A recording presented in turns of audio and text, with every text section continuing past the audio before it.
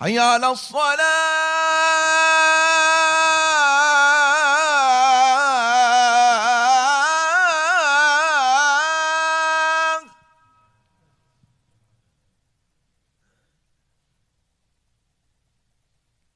حي على الصلاة.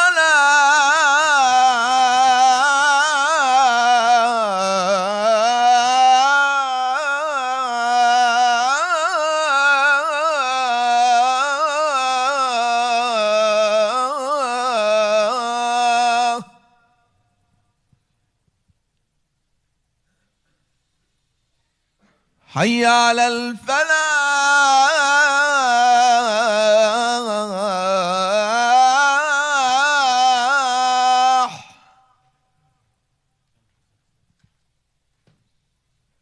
حي على الفلاح.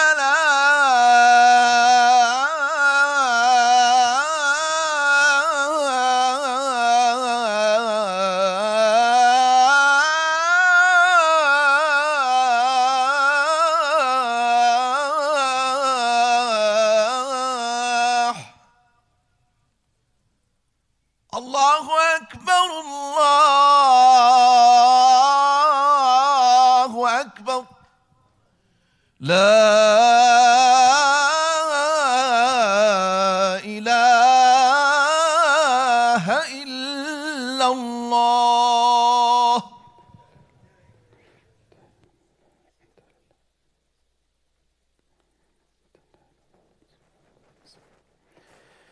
الحمد لله رب العالمين. الحمد لله الذي لم يتخذ ولدا ولم يكن له شريك في الملك ولم يكن له ولي من الذل. الله أكبر كبيرا، والحمد لله كثيرا، وسبحان الله بكرة وأصيلا. أشهد أن لا إله إلا الله شهادة التوحيد والإقرار والتصديق، شهادة نقر فيها بربوبيته وألوهيته وأسمائه وصفاته، فله المثل الأعلى في السماوات والأرض، لا تدركه الأبصار وهو يدرك الأبصار وهو اللطيف الخبير. وأشهد أن محمدًا عبد الله ورسوله، سيدنا ونبينا وإمامنا وقدوتنا وزعيمنا محمد رسول الله. اللهم صل وسلم وبارك على سيدنا محمد وعلى آله وأصحابه وأتباعه وجنده إلى يوم الدين. وبعد، يا أيها الذين آمنوا اتقوا الله حق تقاته ولا تموتن إلا وأنتم مسلمون.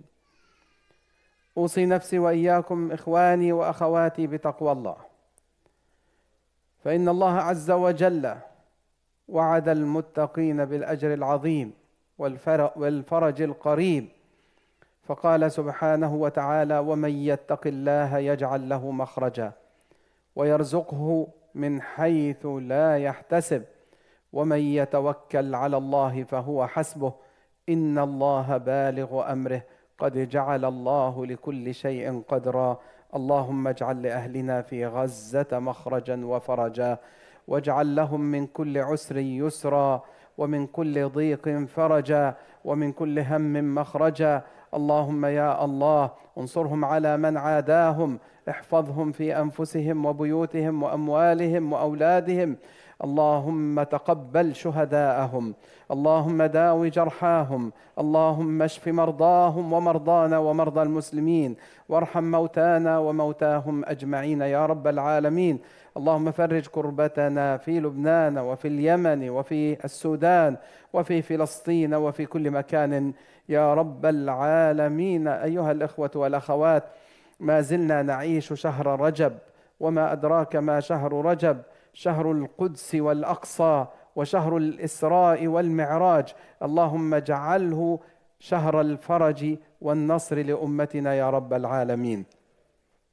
أيها الإخوة والأخوات، الله سبحانه وتعالى جعل سورة الإسراء في قلب القرآن، في منتصف القرآن، حتى تعيش أرض الإسراء في قلب كل مؤمن. وفي قلب كل مسلم حتى يعيش العقيدة بأنها أرض مقدسة مباركة لا يجوز التفريط بها ولا يجوز التهاون بشأنها، فالأرض مقدسة مباركة. وهنا اسمع إلى قوله عز وجل: سبحان الذي أسرى بعبده ليلا من المسجد الحرام إلى المسجد الأقصى الذي باركنا حوله لنريه من آياتنا إنه هو السميع البصير.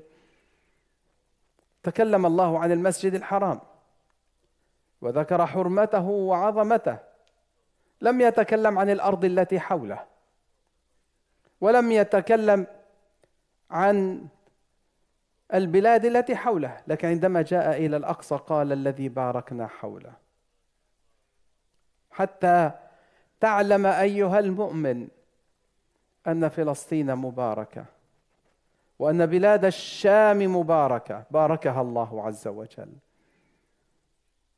هذه الأرض التي جعلها الله عز وجل أرضا مباركة للعالمين، لتكون أرض سلم وسلام وأمن، لكن شاء الله عز وجل أن تكون أرض صراع، فيتصارع الناس عليها، وخاصة أهل الكتاب من المسيحيين واليهود،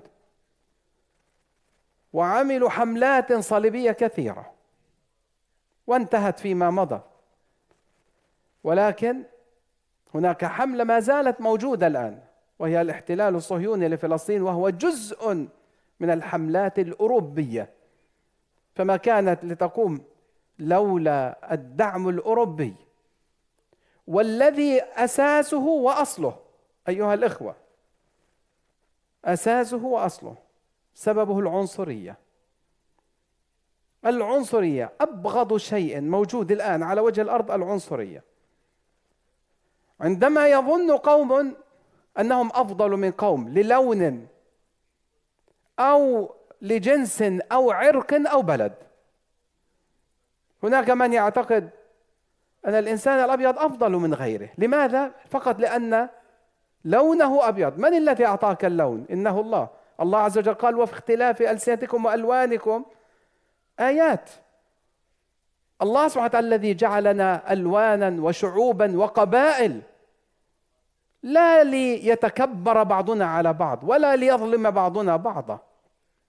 ولذلك الأوروبيون في الفترة الاستعمارية التي بدأوها وهي قديمة ومن زمن الرومان، أرادوا أن يحتلوا هذه البلاد، واحتلوا بلاد الشام. احتل الرومان بلاد الشام وجاءوا من روما ومكثوا فيها حتى حررها الإسلام، وكان سكانها الأصليون من العرب الذين سكنوا تلك البلاد قبل سيدنا إبراهيم عليه السلام وقبل يعقوب وإسحاق، وكانت ملجأ للاجئين.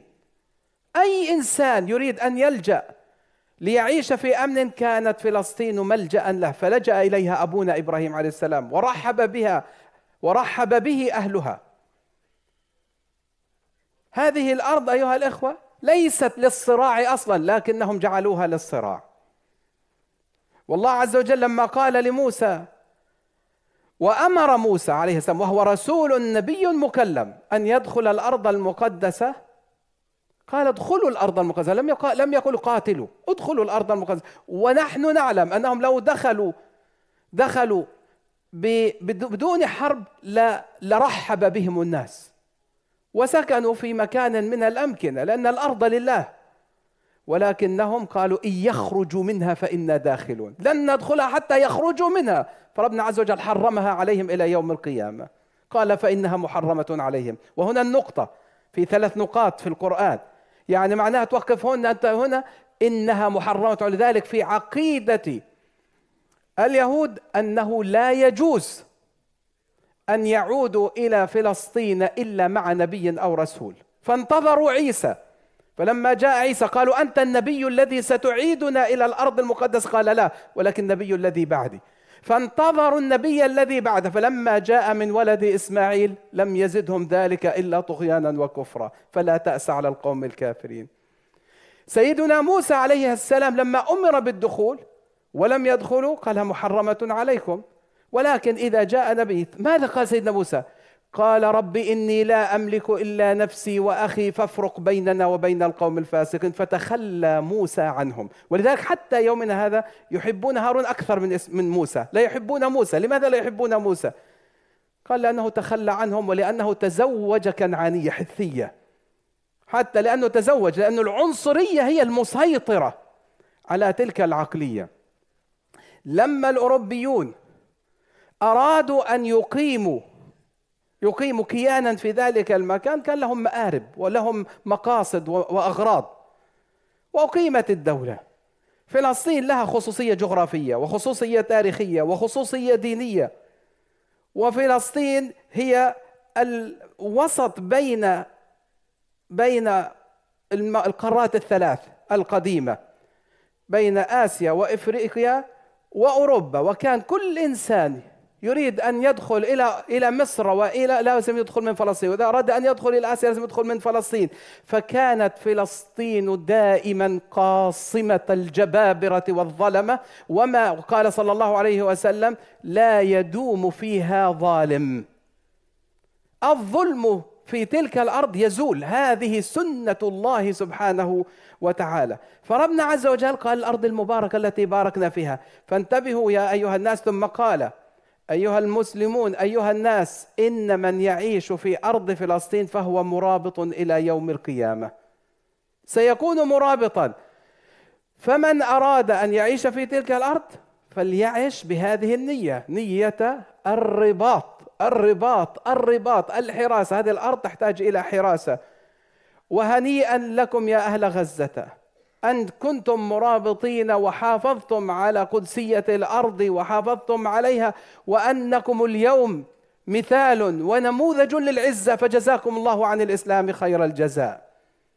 بلاد الشام أيها الإخوة التي بوركت فيها، وبلاد الشام كما قلنا ارجعوا إليها، ليست الشام دمشق، وإنما عندما نقول الشام هي بلاد الشام، كل بلاد الشام، والتي تشمل فلسطين والأردن ولبنان وسوريا، مع اختلاف في الحدود، لأن هذه الحدود المصطنعة بين هذه البلاد إنما هي من سايكس بيكو وليست من أصلها. والرسول صلى الله عليه وسلم بشر بأن فلسطين ستحرر وتفتح، فقال يا معاذ إن الله عز وجل سيفتح عليكم الشام من بعدي، من العريش إلى الفرات، رجالهم ونساؤهم وإماؤهم مرابطون إلى يوم القيامة، فمن اختار منكم ساحلا من سواحل الشام أو بيت المقدس فهو في جهاد إلى يوم القيامة. ولما يقول لما دنت وفاة رسول الله قام شداد بن أوس ثم جلس ثم قام ثم جلس، فقال له رسول الله صلى الله عليه وسلم ما أقلقك يا شداد؟ قال ضاقت بي الأرض، ماذا أفعل بعدك يا رسول الله؟ فقال ألا إن الشام ستفتح إن شاء الله، وبيت المقدس سيفتح إن شاء الله، وتكون أنت وولدك من بعدك أئمة بها إن شاء الله تعالى. ثم إن الرسول صلى الله عليه وسلم قال لرجل اسمه ذو الأصابع، قال قلت يا رسول الله إن ابتلينا بعدك بالبقاء أين تأمرنا؟ قال عليك ببيت المقدس، فلعله ينشأ لك ذرية يغدون إلى ذلك المسجد ويروحون. وعن خريم ابن فاتك رضي الله عنه يقول أهل الشام صوت الله في الأرض، بلاد الشام، ينتقم بهم من يشاء، ينتقم بهم ممن يشاء كيف يشاء، وحرام على منافقيهم أن يظهروا على مؤمنيهم ولن يموتوا، أي المنافقون، إلا هما أو غيظا أو حزنا. فيا أهل الشام، يا أهل فلسطين، أيها المرابطون، أنتم صوت الله في الأرض، ينتقم الله بكم ممن يشاء من الظالمين. وأما المنافقون فإن كانوا في مرحلة فإنهم لا يعمرون ولا يطولون. ثم يقول النبي صلى الله عليه وسلم: إذا فسد أهل الشام فلا خير فيكم، لا تزال طائفة من أمتي منصورين لا يضرهم من خذلهم حتى تقوم الساعة. فإذا هذه الأرض أيها الإخوة أرض مقدسة ومباركة، والله عز وجل وضع فيها عناية خاصة لأهلها، عناية خاصة لأهلها. اللهم يا رب انصرهم وأيدهم بمددك يا رب. الإسلام أيها الإخوة، الدين والإيمان هو عنوان كل شيء. لذلك جاءت سورة الإسراء من أولها إلى آخرها رسائل ربانية تحتاج إلى تفكر وتدبر واتعاظ واعتبار. اقرأوا سورة الإسراء، ادرسوها، اقرأوها وانظروا رسائل الله فيها، لأن فيها منهجا وفيها سننا، هذه السنن باقية. وفيها أيها الإخوة أن الله عز وجل تحدث عن فسادين لبني إسرائيل، وتحدث عن زوال الفساد الأول وزوال الفساد الثاني. وفيها من العظات والعبر حتى يعلم الناس أن هذه القضية يعلمها الله قبل نزول القرآن. هذه القضية يعلمها الله قبل نزول القرآن. إنما يحدث في أرض الإسراء والمعراج سطره الله في كتبه، وقضينا إلى بني إسرائيل في الكتاب. لماذا ربنا عز وجل يحدثنا عنها؟ لماذا أيها الإخوة؟ شأن بني إسرائيل في القرآن شأن عظيم، شأن عظيم. من أكثر القصص القرآن، من أكثر القصص القرآن قصة موسى وقصة فرعون وقصة بني إسرائيل. إذا قرأت سورة البقرة 100 آية تتحدث عن بني إسرائيل على الأقل. وإذا دخلت سورة آل عمران، وإذا دخلت سورة المائدة والنساء كذلك، وحتى سورة الأعراف، سور الطوال، حتى إنك في سور المسبحات ذكر فيها موسى. سور المسبحات كلها ذكر فيها موسى، وأول المسبحات سبحان الذي أسرى بعبده، سورة الإسراء، حتى سميت بسورة بني إسرائيل، من أسمائها سورة بني إسرائيل. هذا الذكر فيه دلالة على أن هذه العلاقة ستطول وسيكون لها تأثير، سيكون لها تأثير. ولعل من الآن حتى نفخ البوق وقيام الساعة هذه قضية ستطول. لا أقول أنه لن يزول الاحتلال، سيزول الاحتلال، ولكن القضية بعدها قضية إلى أن ينزل عيسى عليه السلام، وإلى أن يقتل المسيح الدجال، وإلى أن ينفخ في البوق. أسأل الله سبحانه وتعالى، أسأل الله أن ينشر الأمن والأمان. لكن أيها الإخوة في هذه المرحلة هي ابتلاء ليس لمن عاش في الأرض، بل ابتلاء لي ولك. أهل بيت المقدس الآن قاموا بما عليهم، صبروا وثبتوا وآمنوا، اللهم تقبل منهم الله. لكن ما هو حال غيرهم؟ ما هو حال غيرهم؟ ما هو حال أهل الأرض؟ فشاء الله عز وجل أن يكشف الله بهم سوء السيئين والمنافقين والظالمين. ما كان الله ليذر المؤمنين على ما أنتم عليه حتى يميز الخبيث من الطيب. أيها الإخوة، قضية فلسطين قضية مقدسة، جزء من قضية الإسراء والمعراج. ونظرت في كتاب الله عز وجل واستقرأت كثيرا من آياته، فوجدت أن أعظم الجرائم عند الله في القرآن 3. أعظم الجرائم عند الله في القرآن 3. الجريمة الأولى الصد عن دين الله بالشرك والكفر، وحمل الناس على أن لا يقول ربنا الله. ولذلك قال ربنا عز وجل: أتقتلون رجلا أن يقول ربي الله. لما وقف مؤمن آل فرعون مدافعا عن سيدنا موسى، ما كان شعاره؟ أتقتلون رجلا أن يقول ربي الله. هناك من يقتل فقط من يقول ربي الله. وهذه كانت سورة البروج وغيرها من السور، وكثير، وهذا القرآن فيه كثير. تسامح القرآن مع حرية الدين، تسامح، لا إكراه في الدين، لكم دينكم ولي دين، لكن لا يسمح لك أن تجبر إنسانا على دينك. ولو كنت مسلما. لا إكراه في الدين. المسلم لا يجوز أن يمنع إنسانا من أن يختار دينه مهما كان ذلك الدين. لا إكراه في الدين، قاعدة كبرى. وهذه أول جريمة. وأما الجريمة الثانية فهي سفك الدماء.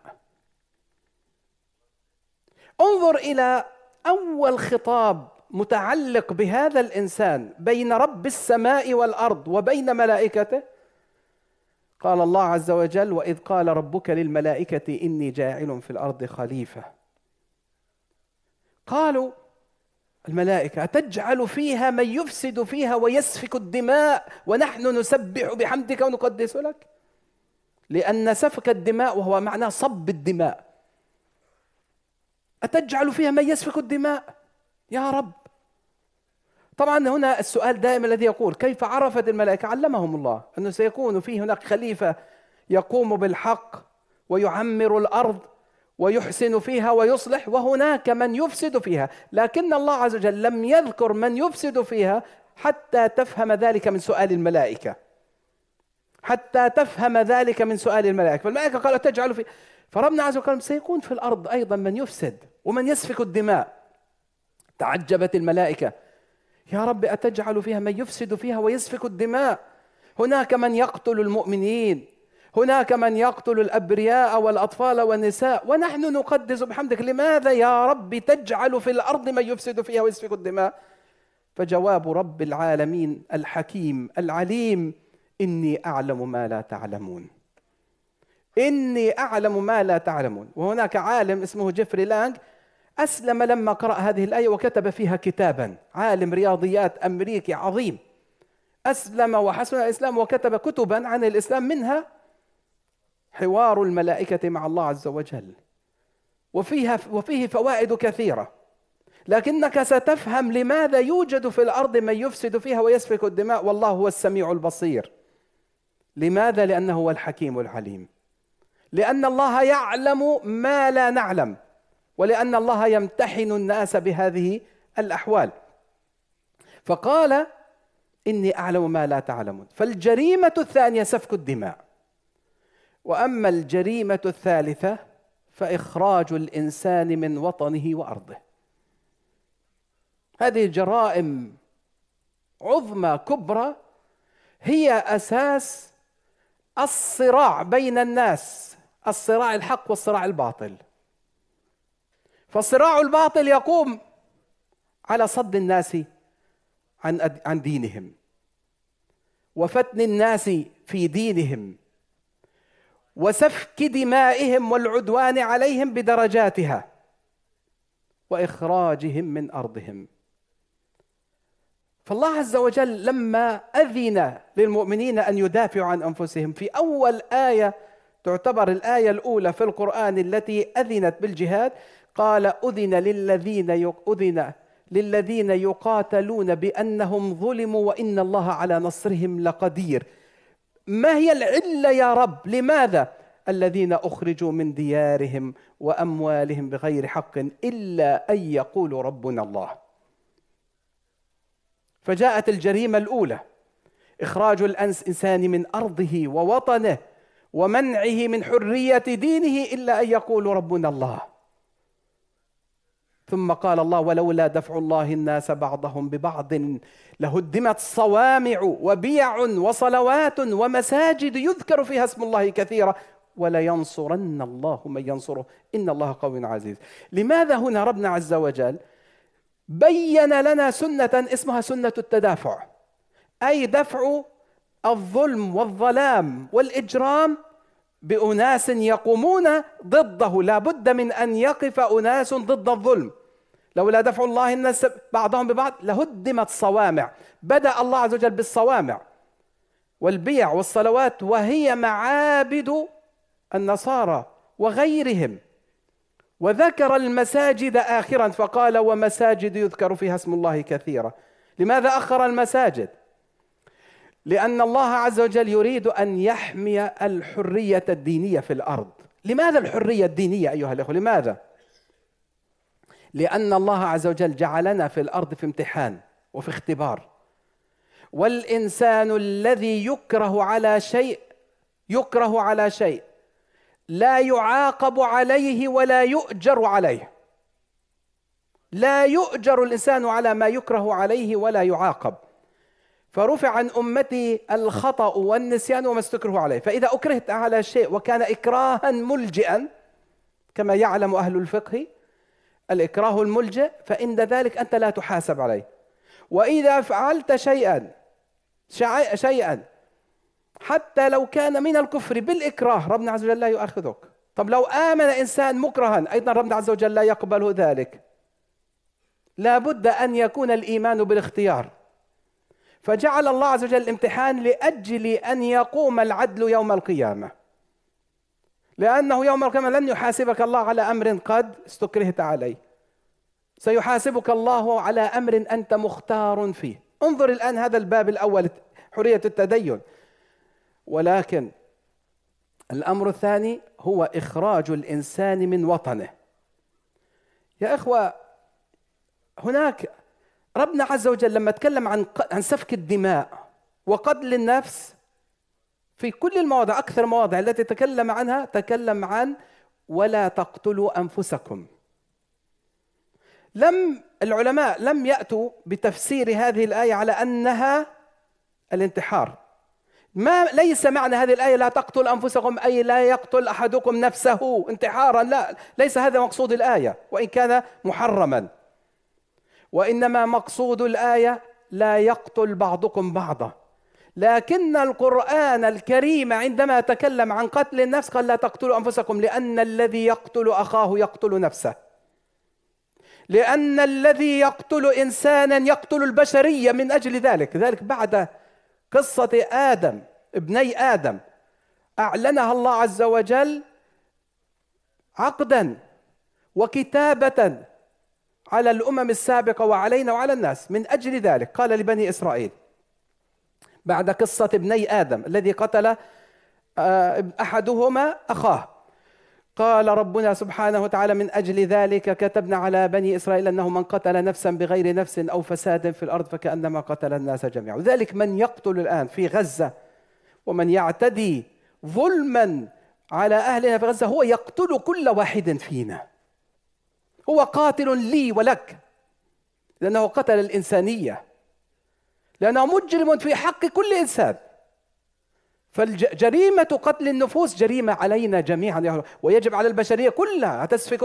أتجعل فيها من يفسد فيها يسفك الدماء. وأي إجرام أكثر من سفك الدماء الذي نراه في غزة حتى يومنا هذا أيها الأخوة. المعلن حوالي 30,000 المعلن، غير الذين تحت الأنقاض والجرحى ما يزيد عن 70,000. الآن الأرقام ما عاد الناس يعدون، ما عاد الناس يعددون، وهؤلاء أكثرهم أطفال. ثم يتبجح القاتل فيقول نحن نقتل من المقاومة. قال نتنياهو قبل أيام نحن قتلنا من حماس 20,000. طب والأطفال المعدودون اللي هم حوالي أصلا 18,000 من الأطفال، هؤلاء هذا جرم بكل معنى الكلمة، جريمة واضحة. هذه جريمة ضد الإنسانية. كما قال، انظر الآن الآيتين في سورة البقرة، أرى فيهما عجبا. المفسرون فسروا الآيتين على حال كان بين الأوس والخزرج وبين قينقاع والنضير وبني النضير وبني قريظة. وكان الأوس والخزرج يعني متحالفين بينهم، فكان الأوس مع بعضهم واليهود والخزرج مع بعضهم الآخر، وكانوا يقتتلون. لكن اسمع الآية، أنا لا أريد أن أطبقها لا على الخزرج ولا على الأوس، أطبقها اليوم على ما فهمنا من الآيات السابقة. إذ يقول ربنا سبحانه وتعالى وإذ أخذنا ميثاقكم أي بني إسرائيل في سورة البقرة، وإذ أخذنا ميثاقكم لا تسفكون دماءكم. ارجع لأول سورة البقرة، يسفكوا الدماء، لأنه لا تسفكون دماءكم، لا تسفكون دماء الناس، مش دماء فقط جماعتكم، لأنه لا يجوز سفك دم إنسان مهما كان. لا تسفكون دماءهم، وهذا الخطاب لكل أهل الأرض، لمسلمهم ولكتابيهم ولغيرهم، لا تسفكون دماءهم، هذا ميثاق الله لأهل الأرض. والثانية ولا تخرجون أنفسكم من دياركم. هنا أيضا أنفسكم بمعنى بعضكم بعضا، لأن الإنسان لا يخرج نفسه من أرضه إلا مختارا، فإذا جاء الميثاق بأنه لا يجوز أن يخرجه إجبارا، معنى ذلك أنه أخرج غيره إجبارا، وهذا معناه احتلال الأرض واستعمارها وإخراج أهلها منها، ما يسمى بالتطهير العرقي، وهو الذي رأيناه من النكبة الأولى إلى يومنا هذا. وهم الآن يعدون العدة لرفح، اللهم ردهم عن رفح يا رب العالمين. إجرام وسفك دماء. ولا تخرجون أنفسكم، أي لا يخرج الناس بعضهم بعضا من أرضهم. مش بس لا تخرجون أنفسكم أنتم نفس، أنا هل يجوز لي كمسلم أن أخرج إنسانا من أرضه؟ هل يجوز؟ أجيبه لا يجوز. هل يجوز أن أخرجك من بيتك؟ لا يجوز. أي بيت لا يجوز، ولا بالخرافات ولا بالأساطير. لا إخواننا، هذا طبعا أهل مكة أخرجوا رسول الله من أرضه، وكانت هذه الجريمة الكبرى، وقتلوا بعض أصحابه مثل ياسر وسمية رضي الله عنهم وغيرهم. لما ورقة بن نوفل سمع عن النبوة وعن جبريل من أول يوم، ماذا قال ورقة بن نوفل؟ أول كلمة قال سيخرجك قومك، وألا ليتني كنت جدعا أكون جدعا يوم يخرجك قومك، يخرجك من أرضك. قال له يا عماه أيخرجني قومي أو مخرجيهم؟ قال نعم سيخرجوك من أرضك. أتدرون ما معنى إخراج الإنسان من أرضه؟ جريمة، جريمة. والرسول وقف ينظر إلى الكعبة، وما أدراك ما الكعبة. إذا كان وطنك مكة، الوطن حبيب ولو لم يكن مكة، فكيف إذا كان الوطن مكة؟ فنظر النبي إلى الكعبة وقال والله إنك لأحب أرض الله إلى الله وأحب أرض الله إلي وطني، ولولا أن قومك أخرجوني منك ما خرجت. الإنسان لا يخرج من أرضه إلا مرغما، وهذه جريمة.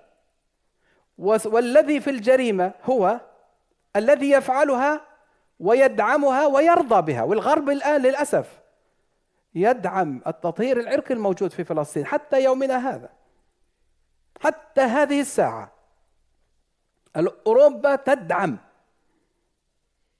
والغرب يدعم هذا التطهير العرقي الموجود في فلسطين.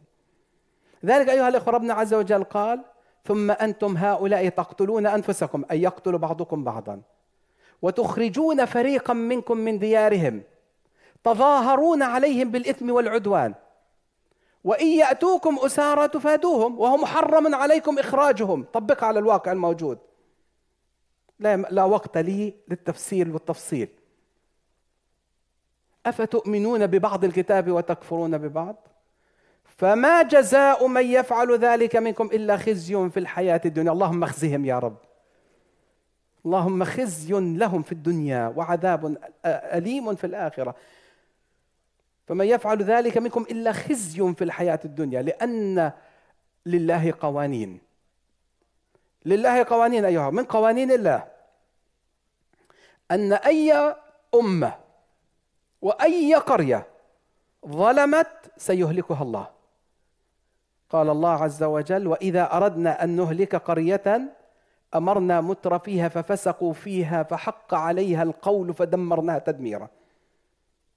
ثانيا من قوانين الله عز وجل لما قال ربنا في سورة الإسراء، حتى تعرف الموضوع الواحد في السورة، يقول ربنا عز وجل لسيدنا رسول الله صلى الله عليه وسلم وإن كادوا ليستفزونك من الأرض ليخرجوك منها وإذا لا يلبثون خلافك إلا قليلا سنة من قد أرسلنا من قبلك من رسلنا ولا تجد لسنتنا تحويلا. تفكر في هذه السنة، إن إخراج الناس من أرضهم بداية نهاية المخرج الظالم المعتدي، بدايته. هذه سنة الله عز وجل، لأن الإنسان إذا دافع عن أرضه ووطنه، دافع عن أرضه حق له مشروع فطرة وشريعة وإنسانية. هذه فطرة إلهية. والله يا أخواننا لو أردت أن تعتدي على عش عصفور فإنه سيدافع عن عشه. هذه فطرة. لا يرضى حتى الحيوان أن تعتدي على فراخه وعشه.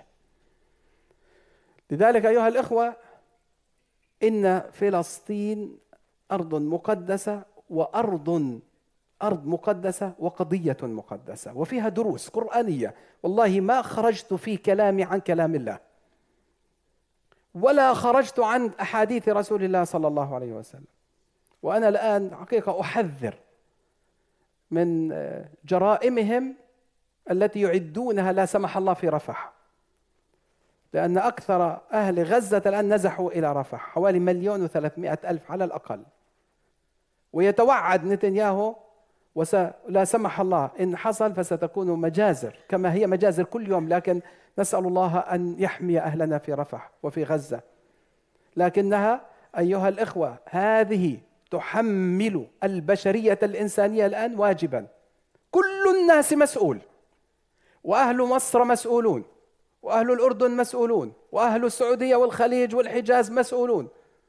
فإذا حصلت لا سمح الله مثل هذه المجازر، الله لا يسامح الظالم، الله لا يسامحهم.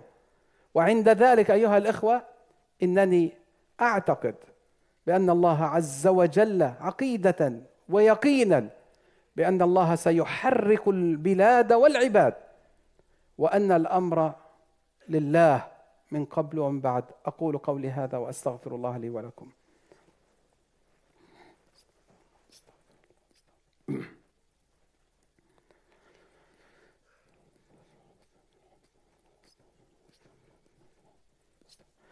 إن الحمد لله نحمده ونستعينه ونستغفره ونعوذ بالله من شرور أنفسنا وسيئات أعمالنا. من يهد الله فلا مضل له، ومن يضلل فلن تجد له وليا مرشدا. ولذلك أيها الإخوة والأخوات نحذر من العدوان على أهلنا في رفح، ونطلب من المسلمين في مصر أن يحموا إخوانهم وجوبا شرعيا وإنسانيا وأخلاقيا.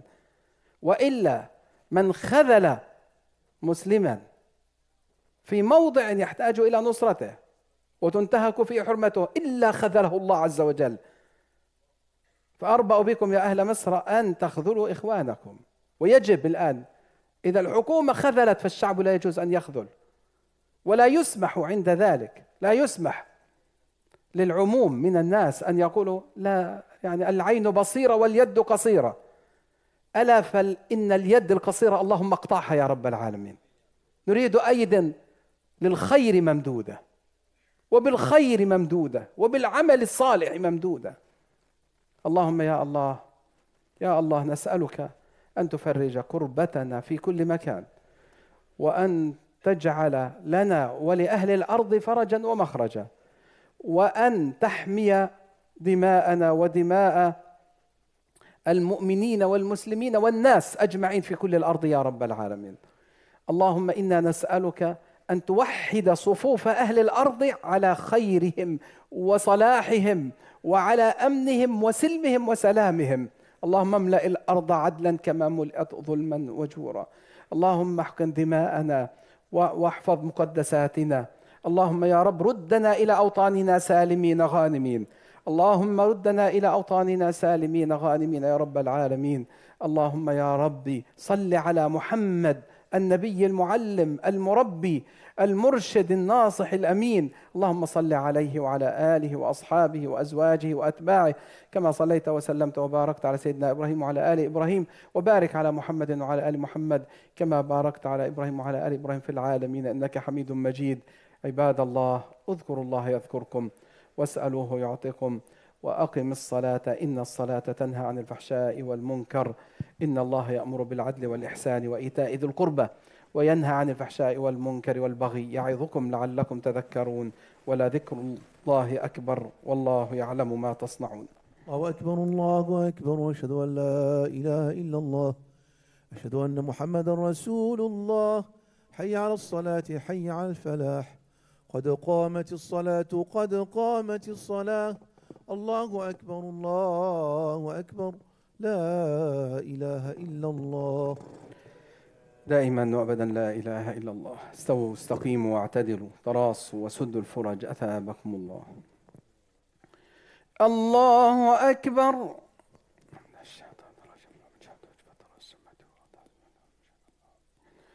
بسم الله الرحمن الرحيم.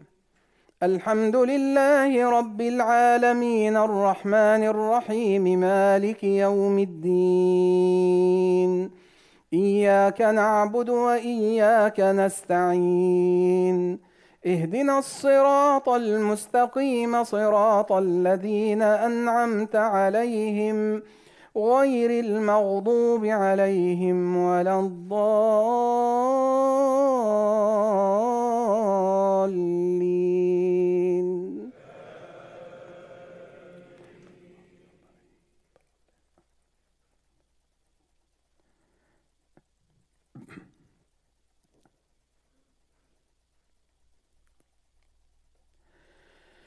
بسم الله الرحمن الرحيم. سبحان الذي أسرى بعبده ليلا من المسجد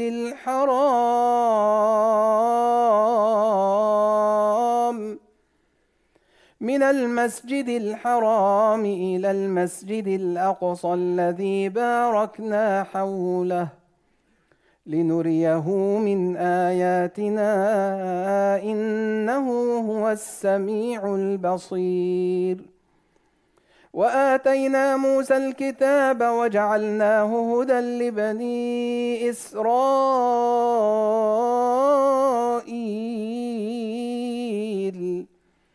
ألا تتخذوا من دوني وكيلا ذرية من حملنا مع نوح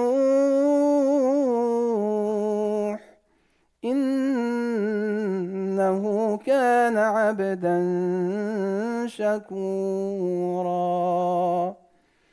الله أكبر.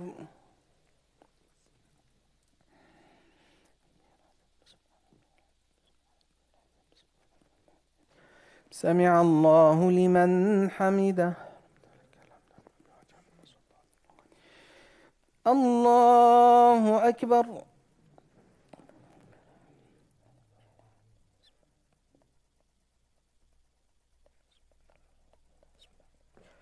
الله أكبر.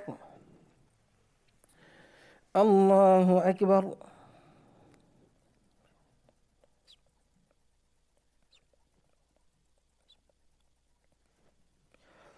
الله أكبر. بسم الله الرحمن الرحيم. الحمد لله رب العالمين الرحمن الرحيم مالك يوم الدين. إياك نعبد وإياك نستعين. اهدنا الصراط المستقيم صراط الذين أنعمت عليهم غير المغضوب عليهم ولا الضالين.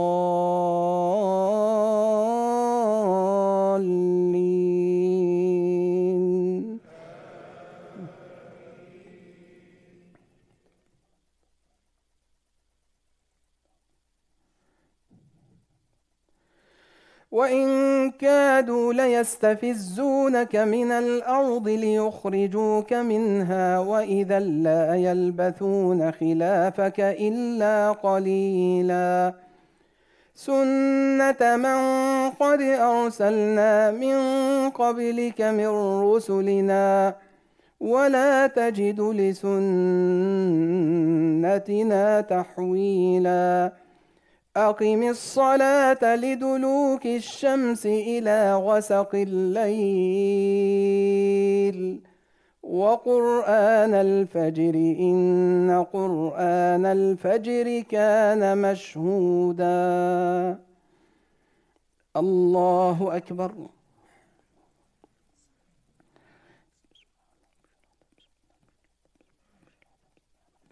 سمع الله لمن حمده.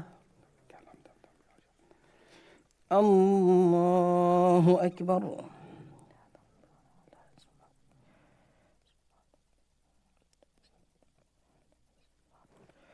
الله أكبر.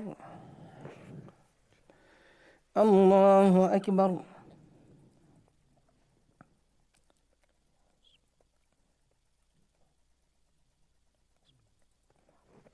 الله أكبر.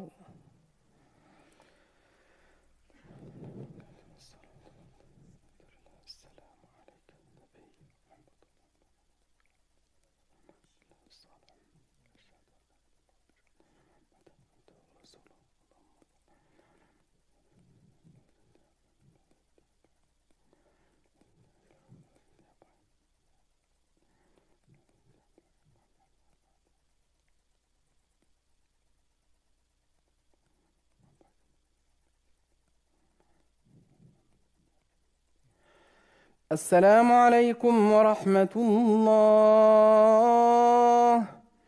السلام عليكم ورحمة الله.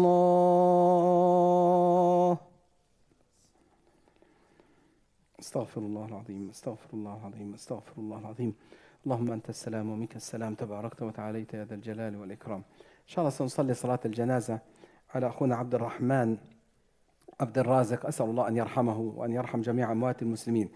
فاسمحوا لي نصلي عليه أولا إن شاء الله، ثم بعد نصلي السنة بعد إن شاء الله. لكن في شوية إعلانات رجاء. في عندنا لوحات موجودة في الخارج من أجل بيتيشن لإيقاف ترخيص محلات خمر في باترسون. يريدون أن يزيدوا محلات الخمر، أكثر مدينة فيها بجوز ترخيص محلات خمر في باترسون. فرجاء البيتيشن هذا مهم جدا، فموجود عليك بس خذ الكيو كود وصوره ثم ابعث هذا الموقف إن شاء الله لله سبحانه وتعالى. هذه واحدة. ثانيا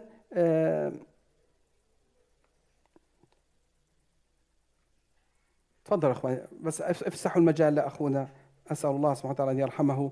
فإذا عندك الكود هذا موجود في الخارج وسجلوا. غدا إن شاء الله الساعة 6 عندنا حفل الإسراء والمعراج. جيبوا أولادكم وزوجاتكم والجميع حتى نعيش الإسراء والمعراج، حدث للعائلة وللمجتمع المسلم خاصة في أوقاتنا هذه. نتعرف أكثر ونتعلم أكثر عن مسرى نبينا صلى الله عليه وسلم وقدسية القدس وفلسطين. غدا الساعة 6 عندكم الإعلانات وموجود على الويب سايت وعلى الفيسبوك. غدا تومورو عندنا دورة في تربية الأولاد في الإسلام كل يوم أربعاء الساعة 10:30 إلى الساعة 12:10. It is very important for our brothers and sisters who want to learn more and more about raising children